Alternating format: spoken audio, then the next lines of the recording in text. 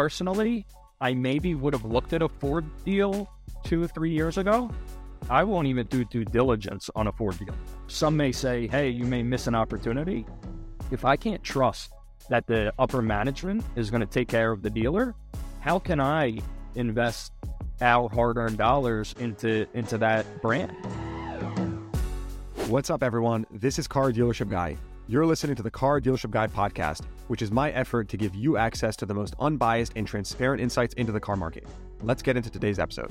Jake Lebowitz is partner and dealer principal at Raceway Auto Group, a 15-store car dealer group in the New Jersey and Pennsylvania region. This episode was a car business masterclass. We spoke about how much money he makes as a dealer, the secrets to profitably acquiring 15 car dealerships, tricks for consumers to get the best car deal, who are the most profitable customers at a car dealership, and his blunt message to Elon Musk on EVs. Here's my conversation with Jake Lebowitz. All views of Car Dealership Guy and guests on this podcast are solely their opinions. None of the views expressed should be treated as financial advice. This podcast is for informational purposes only. All right, Jake, let's dive right in. Give us some background on your dealer group. What brands do you represent? Would love to just have some context there. So our largest brand is Kia. We have 5 Kia dealerships in the metro Philadelphia, Jersey, Pennsylvania markets. We also have Hyundai, Chevy, Audi, Volkswagen, and we've recently acquired a Nissan store. And we have Chrysler, Jeep, Dodge, Ram as well, and a Suzuki truck, which is a medium duty truck franchise. And what are your revenues per year? Like, give us just some context. How many cars do you sell a year? We sell anywhere from 1,500 to 2,200 vehicles per rooftop per year.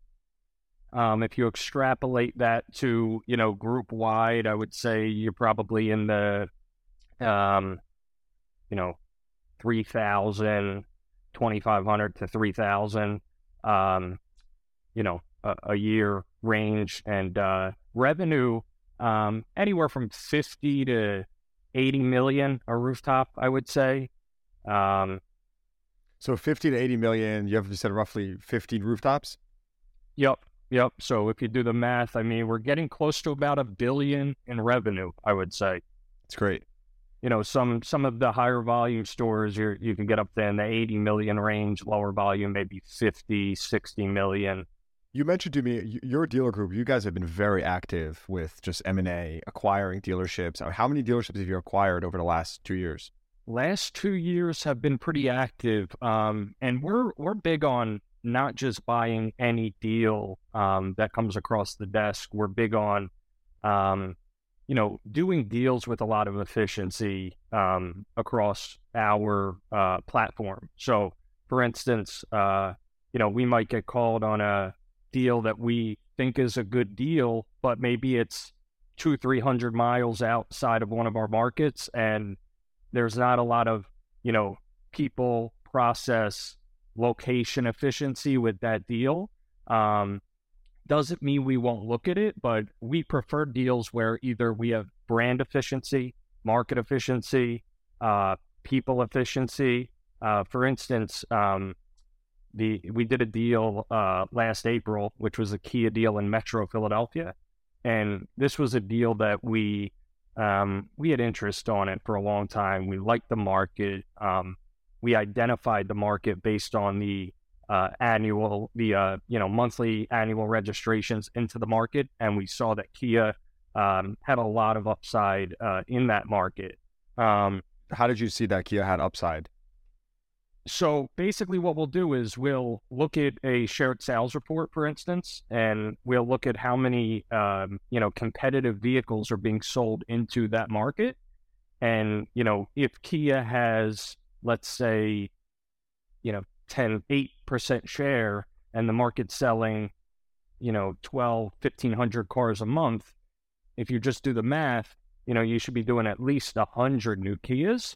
And then if you outperform and you conquest and you take share from other brands and you sell out of your market, you could do 150, 200 cars.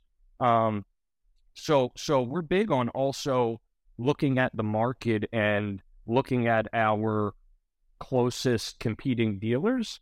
And if we believe they're dealers that we can take share from, and I'll give you a good example. In 2016, we bought Allentown Kia, which is up in the Lehigh Valley of Pennsylvania.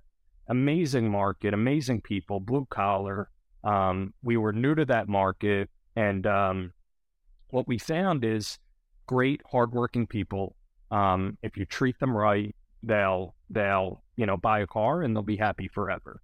And when we did that deal, we recognized that there were 2 or 3 competitive Kia dealers that were not really that strong in our view, meaning we were more likely to sell cars into their market than them selling our cars, their own cars into our market. Why do you think that is? Is it because of your platform, your scale? No, I think it's understanding the brand. I think it's understanding how to, each brand kind of has its own, you kind of have to find your edge with each brand. And I think over the years. So what's your edge? I would say our edge with Kia is we're the number 1 volume Kia dealer group in the region by 70% probably. That gives us massive economies of scale. For instance, if I can display 300, 400, 500 new Kias on my website, and, the other dealer is displaying 30 new Kias on their website, Google now is solely ranking you on inventory. They used to rank you more on content and SEO, and now, if you have the most inventory, you are the most relevant Kia dealer, no matter what. So you mentioned 3 Kia stores in 3 different locations. I think lots of people are wondering and are going to be just fascinated by how do you source these stores? Where do you get, is this from brokers? Is this from connections? And where do you find these stores? Good question. We've used brokers in the past. We haven't recently. In our most recent, we just acquired a Nissan dealership in Freehold. There was no broker involved on that. How did you get connected to that store? So that store was really just getting connected to the seller, building a relationship with the seller, identifying, where we may have had leverage, which could be a million things. You may have a piece of real estate in a market that the seller wants. You may have a dealership in another market that the seller wants. But generally, the other thing is a lot of sellers have framework agreements. They can only have, say, 5 of a brand in a market. So they may want to buy another one of that brand out, in that market, and this may be the store they need to sell. So we identified that store gave us significant operational efficiency in the market. When I say that, we outsell Honda and Toyota and Hyundai in this market out of maybe a 6,000 square foot building. These other dealers, Toyota, Honda, their facilities are 30, 40,000 feet. And we have about 30, 40, 50 parking spaces, and they have 200-300. In addition, this facility we're in wasn't built to be a car dealership. So we lack, we lack capacity in the shop. We have 6 bays. We probably need 26 bays. So we basically knew that in order for us to really grow in this market, which we've done, like I said, we're, top volume in the region out of this store, and we outsell Toyota and Honda in a big market, a big metro New Jersey market. So we identified that either we need to develop a piece of property, which we began doing, and we still are going in that direction. But once this potential deal came across our desk as being, viable that we can maybe do the deal, we saw, okay, this store has 30 bays. They have 300 parking spots. They have 14 technicians. So what does that give us? It gives us all the flexibility that we needed with Kia. It's right across the street. And now, you don't have to go and develop another piece of land if you don't want to, because you can service more cars, service more used cars. You can hold more used cars. And you've got a lot of efficiency in a market like that. You can leverage your best people. So it's very much a case-by-case basis. And, it's interesting, you're saying like pretty much, real estate's obviously a major aspect, and we'll talk about that soon. I'm curious, what are you paying for a dealership like that? And like, for what are the margins? What are the revenues? So a deal like that, there's significant intangible value there that is hard for anybody except maybe me or, our partners to understand. And basically when I say that, I mean, if you just value Nissan, let's say, maybe Nissan in a good metro market is a 3 to 4 multiple, right? So just for the audience, 3 to 4 times on the net earnings from prior year. Correct. 3 to 4 times. You try to look at 3 to 5 year. It's hard to look at just COVID big banner years and put a multiple on it and say, hey, this is what it's worth. We run pro forma. Every deal we do, we run a pro forma on, where we basically, because the other thing is your expense structure is going to change. You're going to have more debt if you're paying more for the store. If you're paying more for the real estate, your rent factor is going to be higher.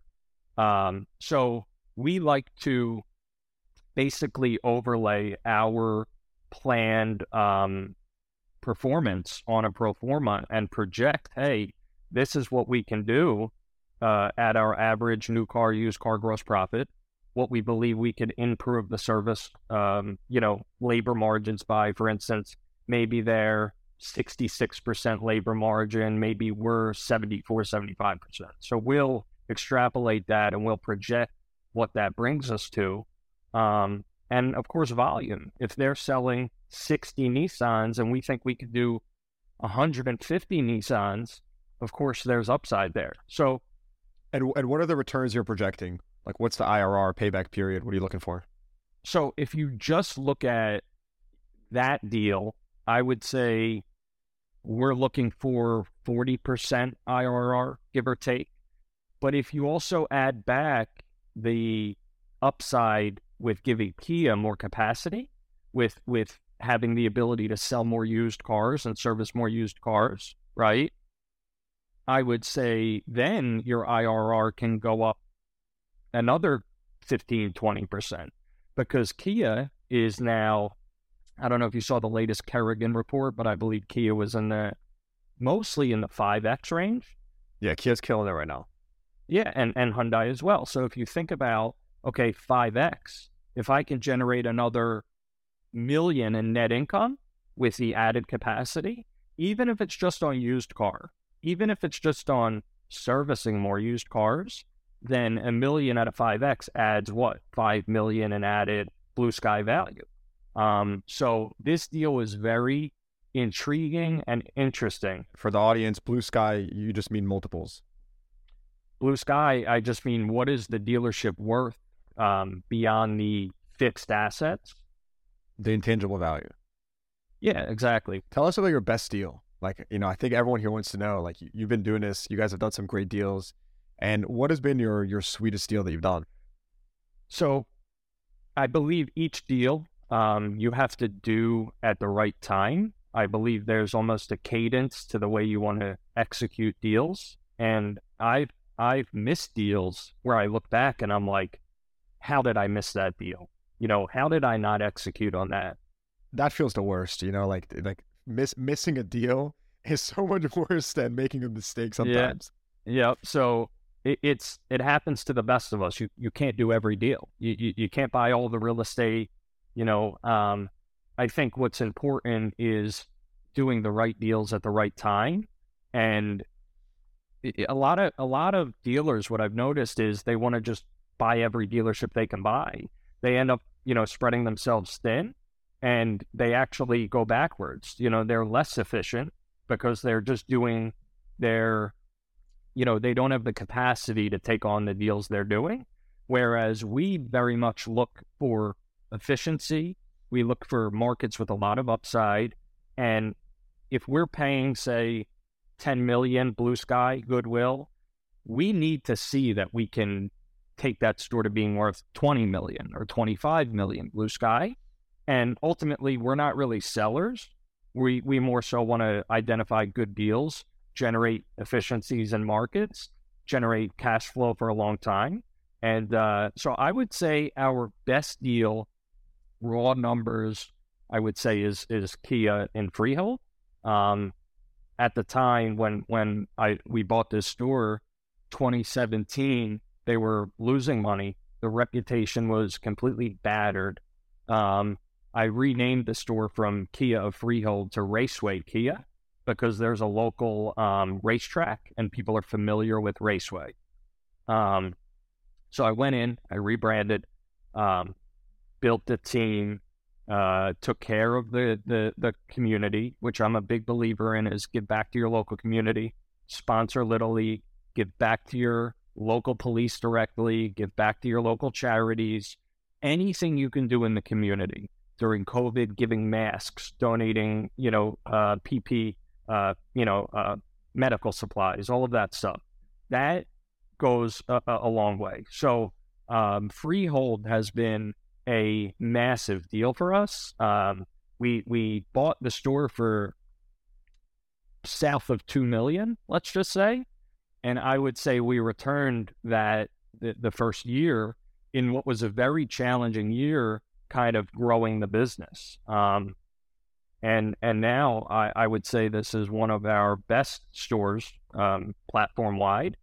And like I said, there's so much upside here. What's that store worth today, do you think? I don't really want to speak in real numbers terms. I'll leave it up to you, Kerrigan and Hague, and a lot of these places, or public, Publix. You could see what their top Kia Hyundai stores are making. So just assume that, if we're in the top 20 or 25%, which we are, extrapolate that, multiply it by 5, and you have an idea of what this store is maybe worth. So one thing I'm interested in is, 15 stores, how do you structure your partnerships, right? Because you're obviously not at every single store every single day managing the business. And so I'm really curious, how you align incentives, do you bring operating partners into every store? How does it, tell us about that world. Good question. We like to give our operating partners a lot of incentive. That doesn't necessarily mean we give them equity, but it does mean that if they achieve certain growth rates or certain income thresholds within a certain period of time, that they can earn a bigger piece of whatever maybe the net income is. Or if it's a sales manager, as they sell more cars, they earn a bigger piece of the gross profit. It depends on the market. If I have a great general manager in one market that I believe can operate more than one store, then we'll let that specific operator get involved in 2, 3, 4 stores and earn out of all those stores, right? Now, you can't pay everybody on everything, so you have to kind of pick your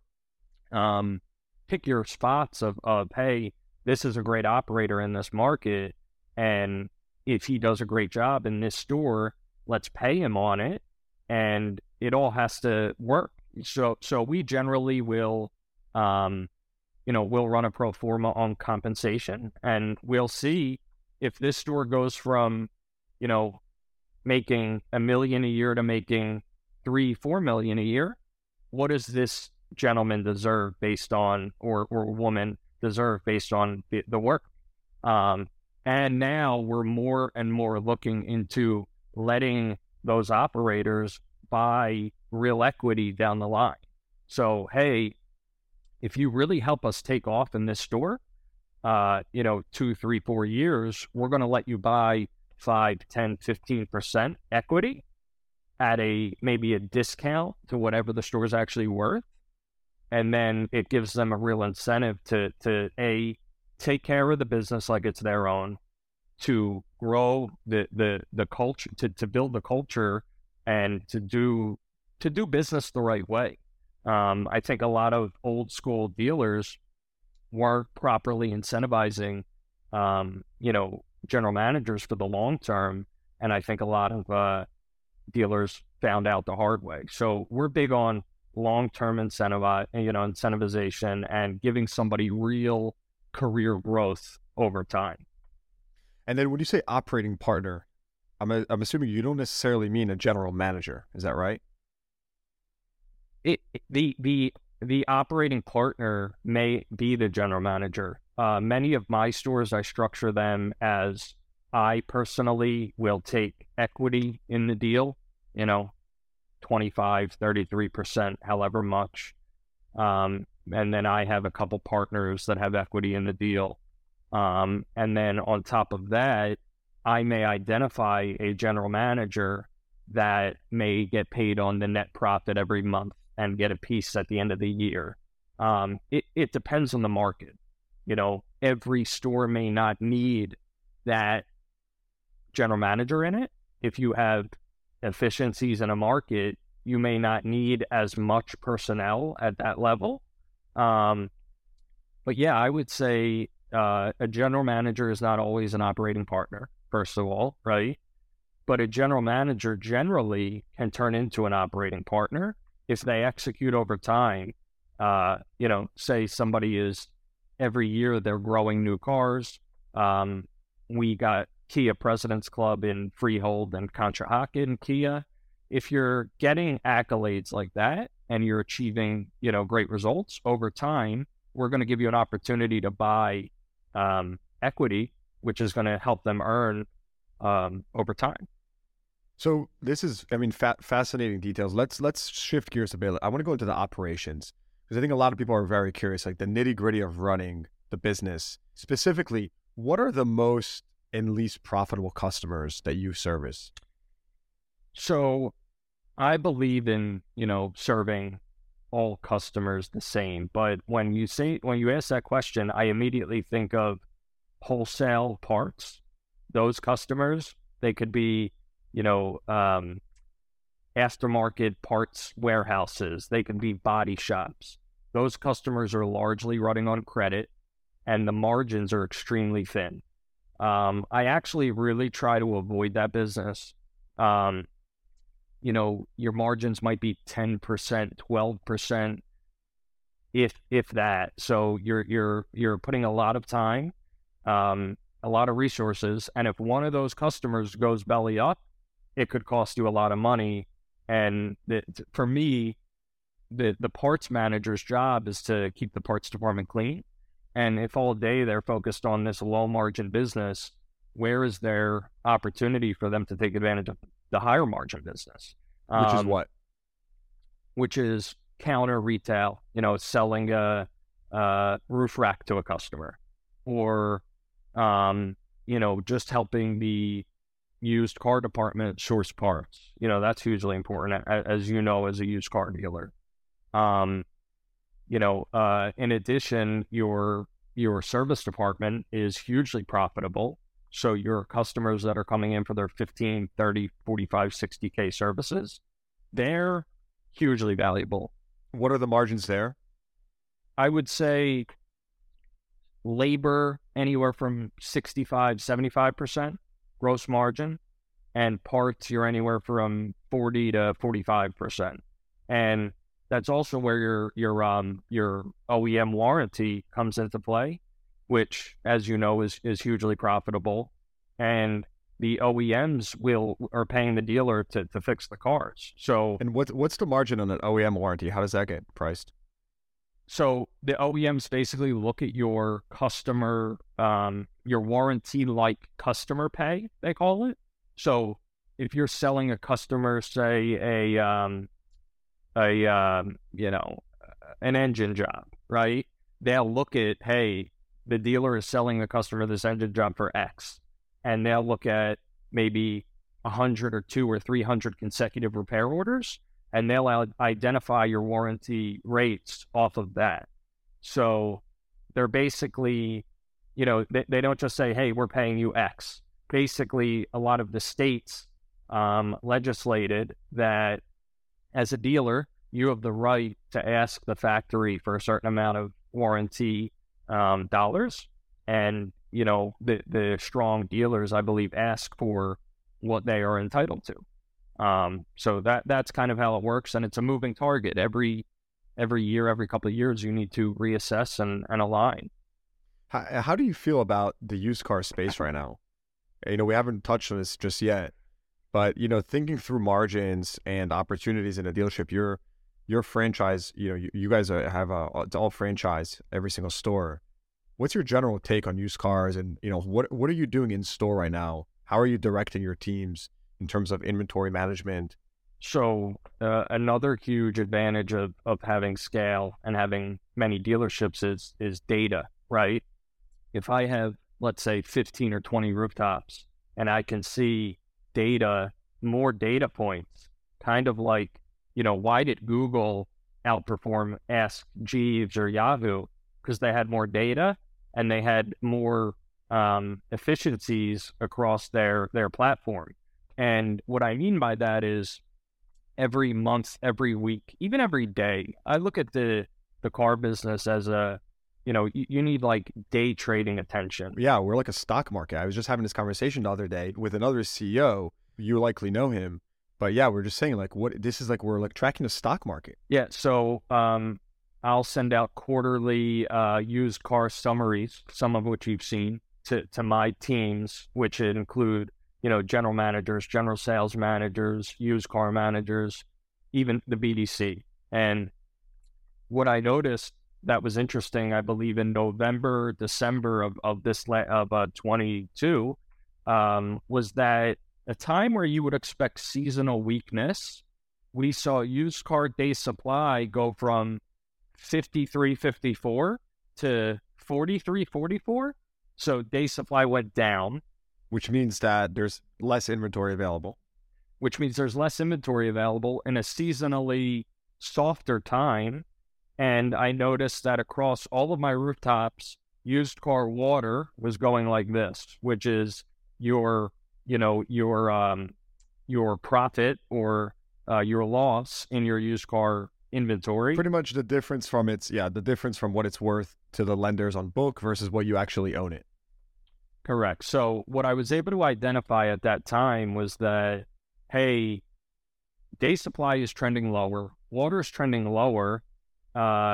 Even though the macro was bleak and a little scary, I understood that structurally the used car market had changed.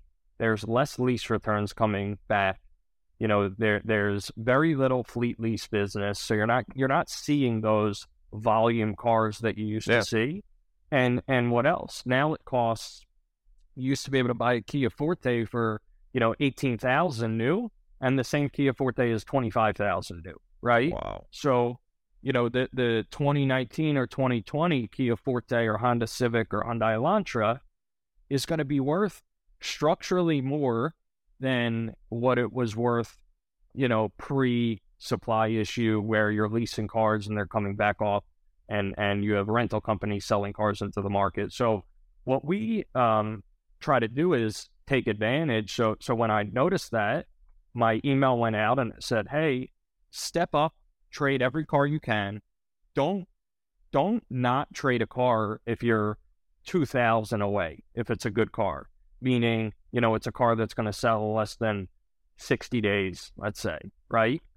Because in 2-3 months, you've got February, March, you've got tax time coming, you've got the strong season coming. And I just was able to forecast that it was likely that the market would go higher. And it has. And, those quarterly, stats that I look at generally have been hugely valuable as a group. It's enabled us to have similar strategy. And the other thing that I'm big on is almost like retail arbitrage. To give you an example, the Metro New Jersey markets, pickup trucks might not move quickly. Lehigh Valley, they move like that, right? So if I'm able to trade a pickup truck in Metro New Jersey and ship it to, rural Pennsylvania, where you used to maybe send that truck to the sale to make the money, now you're able to, make the money wholesale through the dealer who traded it, and then you're able to retail it and make the right amount of money on the retail end. You're able to make the warranty, reinsurance, and service it. So that's why you're seeing so many less cars at the auction, is because you've got a lot of dealer groups that are understanding that different cars work better in different markets, and they're shifting vehicles to different metros. Yeah, I think hearing everything you're saying, it's pretty fascinating how much the business has changed, and how, like you said, you're treating it almost like a stock market when it comes to inventory management, which is obviously, it's the largest line item on the balance sheet. It makes me feel like I don't see how franchise dealers that are single point locations can truly compete in the long run here, even in the short run, frankly. But it just seems like there's, you need so much sophistication and, the economies of scale at this point. It's just, I think it's, a really, really uphill battle for these single point dealerships. What do you think? Totally agree. I think the smaller mom and pop dealers, it's going to be even if they are truly exceptional operators, not having the economies of scale like we spoke about. And in addition, you have more stores, you have more cost efficiency. If you can run an office out of one location and you don't have to hire 3 clerks, a title clerk, a accounts receivable, and HR, you're saving $20,000-$30,000 a month right there. And these smaller stores, it's either adapt and outperform with an edge. But even if they adapt and outperform with an edge, it's still going to be difficult by not having those efficiencies like a larger dealer has. So, yeah, I mean, I think you've already seen a ton of consolidation. Those are also what we target, are the smaller dealers in markets that we like. So, for instance, if we like a certain metro New Jersey market, we'll identify, hey, this is not publicly owned, or this is not large group owned.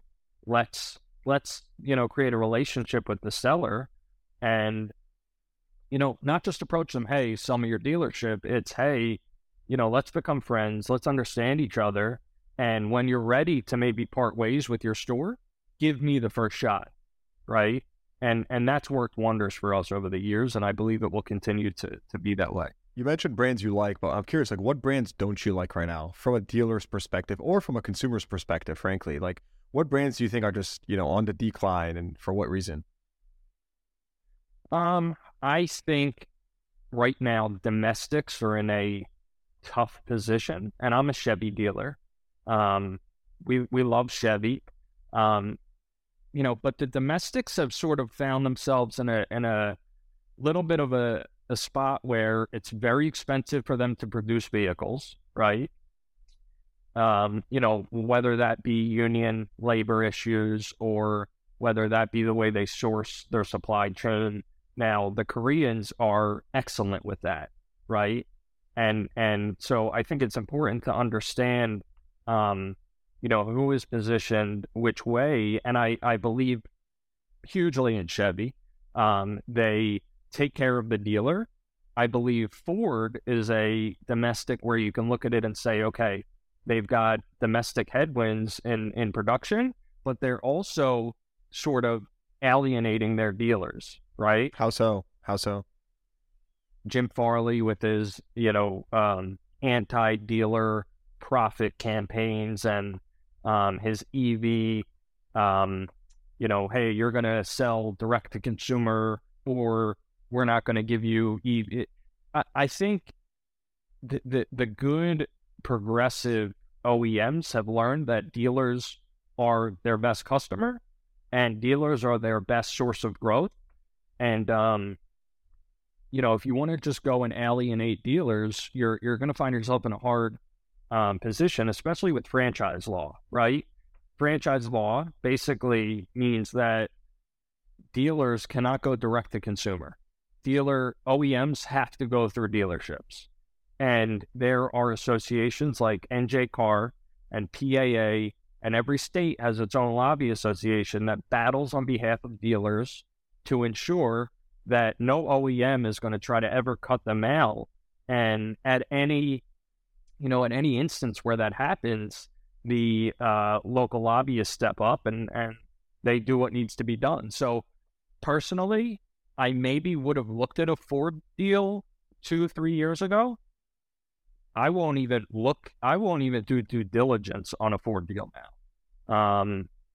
Some may say, hey, you may miss an opportunity, but if I can't trust that the upper management is going to take care of the dealer, how can I invest our hard-earned dollars into that brand, right? So yeah, it makes total sense.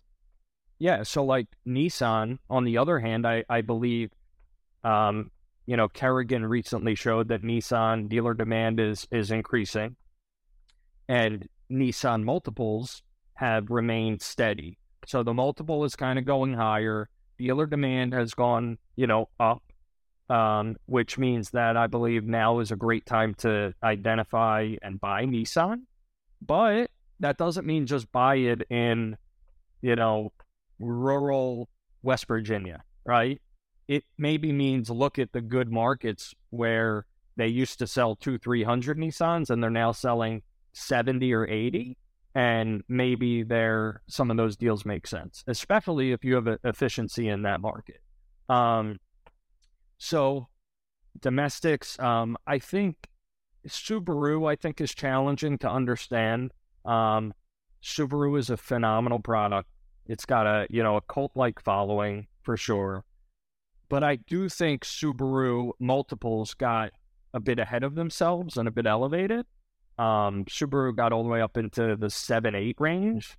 And me personally, if you're offering me a Subaru store or a Hyundai or Kia store, I'm going to take the Hyundai or Kia store. Wow. Most of the time, not all the time, it depends on the market. But ultimately, if you think of just raw math, right? If you're paying 7-8 on a store that's making $3 million, that's 21 to 24 million, right, of cash outlay, versus a 4-5 multiple making $3 million is 12 to 15 million. So you have to spend another 8 to 10 million to maybe generate similar returns. To me, I think it eats into your IRR. It eats into your, compounded your compounded return over time. And I think Subaru will be just fine. I just can't see myself paying a 7 multiple for something that I believe might be closer to in the 5.5 range. Yeah, it just seems like, Subaru, Toyota, they're at the top of the market. They've been there. And it seems like, you mentioned Kia, Hyundai, Nissan, there's just more upside with those brands. Yeah, if you when we were, largely acquiring Kia and Hyundai deals, Kia and Hyundai was maybe a 2 multiple, maybe a 1.5, 2 multiple. So anytime you can acquire something. Yeah, it's unbelievable seeing how far they've come. Yeah, and look, what have they done? They've executed, right? They've built the right cars at the right time.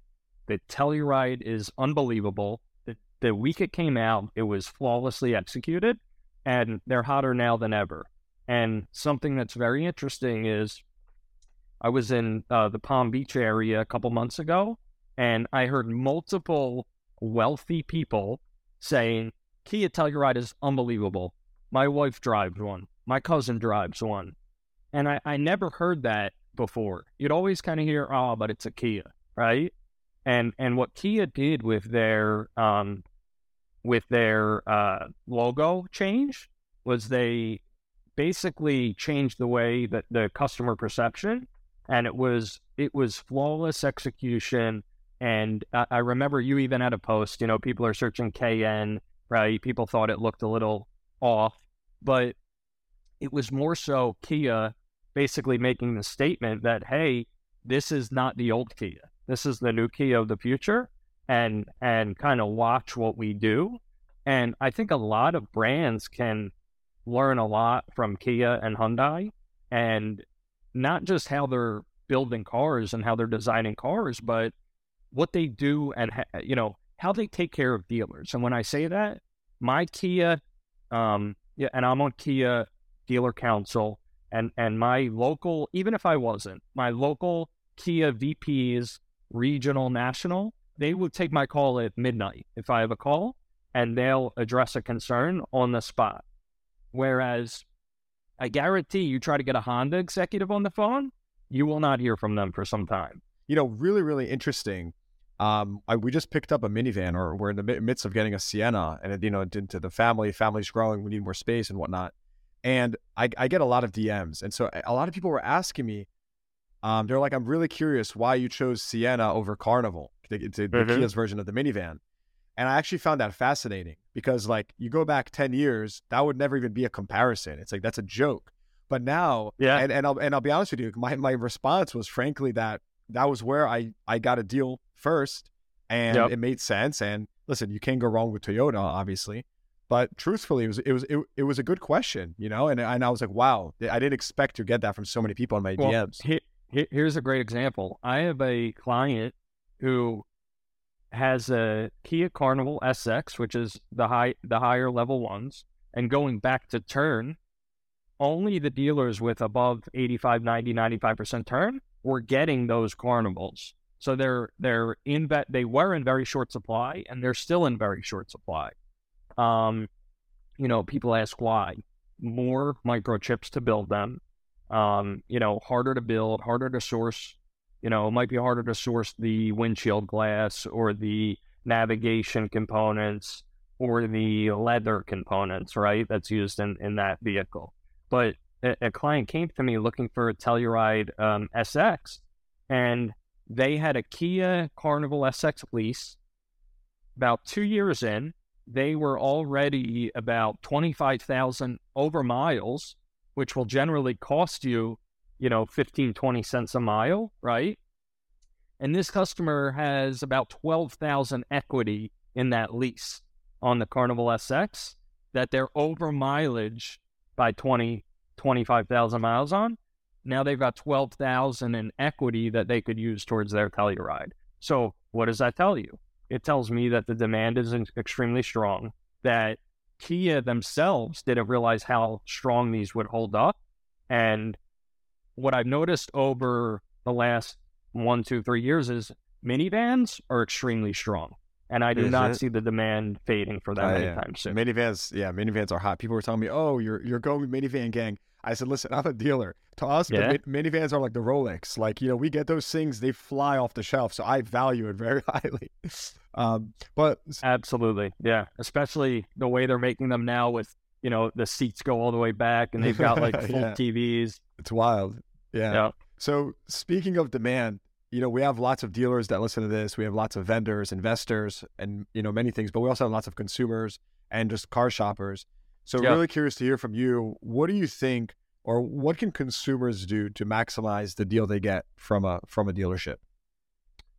So I think that's a good question. Basically, in layman's terms, people want a good fucking deal. How do they get it? So I think consumers are smarter and more well-researched than ever. You've got you on Twitter, right? Which I love, obviously. But consumers, they have so much information at their fingertips, and they know that, they're not going to get a Kia Telluride SX for invoice, right? It's not going to happen because the market is efficient, right? It's like you can't go and buy Berkshire Hathaway stock at, $150 a share if it's $350 a share. And consumers, they understand and they research. So what I suggest is, dealers need trades, right? So if you have a trade that you're borderline on, always try to bring it to the table, right? Because that's a huge edge as a consumer, and a dealer will always be willing to step up in a trade. Additionally, a bank will always generally give you a better APR if there's a trade in the mix, especially an open credit line trade. Additionally, I would say, just be real with the dealer. Hey, I'm looking for, a Kia Forte, and I want to be here. And I believe good dealers that operate with integrity are going to do their best, within their process to get you the deal that you need. And especially the dealers with more scale, if I sell, say, 700-800 new Kias a month, I may be willing to take that shorter deal that, the little small rural Kia dealer only sells 40 isn't willing to take because they just don't have the inventory, right? So I would shop your larger platform dealers. I would always try to bring a trade to the table.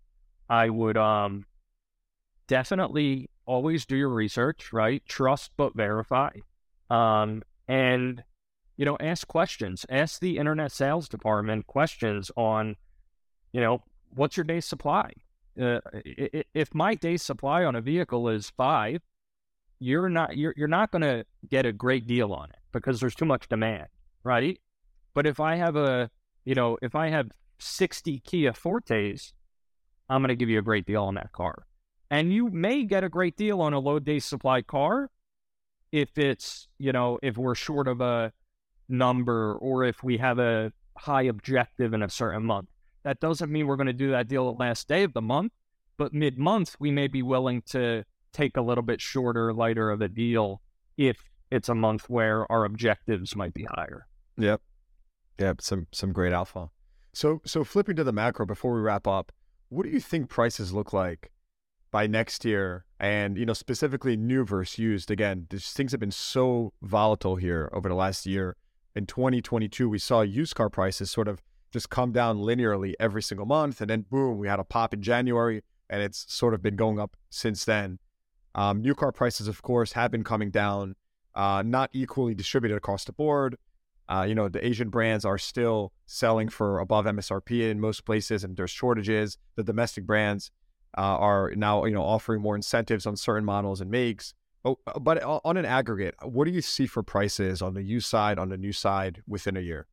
So this is a very tricky question. It's tricky because we still have increasing cost of capital, right? So anytime a OEM has to pay a higher VIG, to hold their own capital, the supply that they're putting into the market is going to probably be priced a little bit higher to offset their carrying costs, number one. Number two, inventory levels definitely remain constrained.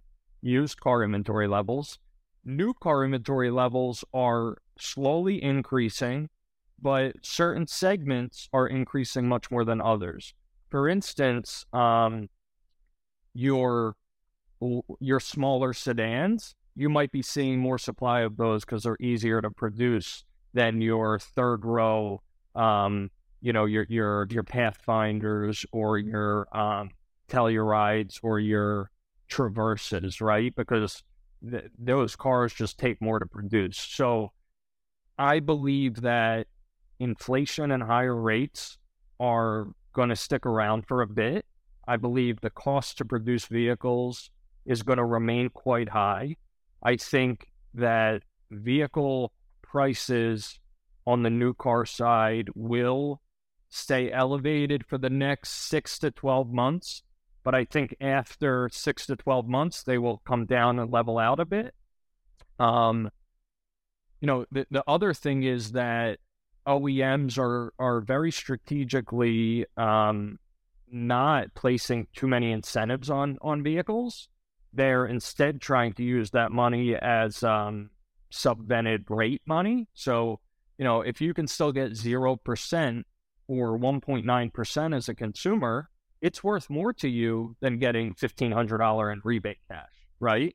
So the OEMs recognize this. They recognize what segments are hot. So I don't foresee like Carnivals and Tellurides and Palisades tanking in price anytime soon. I don't foresee used car prices really going that much lower over the next 12 months. 12, 24, 36.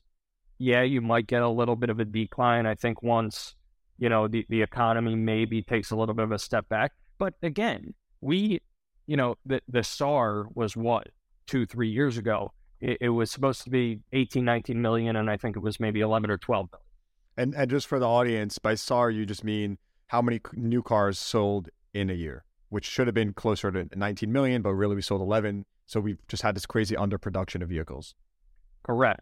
Also, you have, de-urbanization. You have people moving from Manhattan into New Jersey or into Connecticut. You have people moving from San Fran and LA to Arizona or to Seattle, right? Or whatever it is. And what happens? They stop taking transit and they start driving their car more. So it's like a double effect of demand side, where the demand side is driving price, right?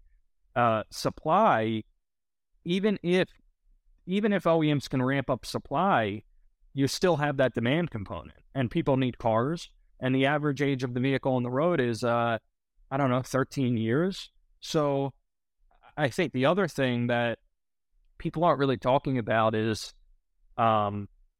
twofold. Number one, warranty costs, and warranty prices to consumers, and costs to service your vehicle at $30,000. What happens with inflation? Labor costs go up, and your cost to service your car is going to go higher.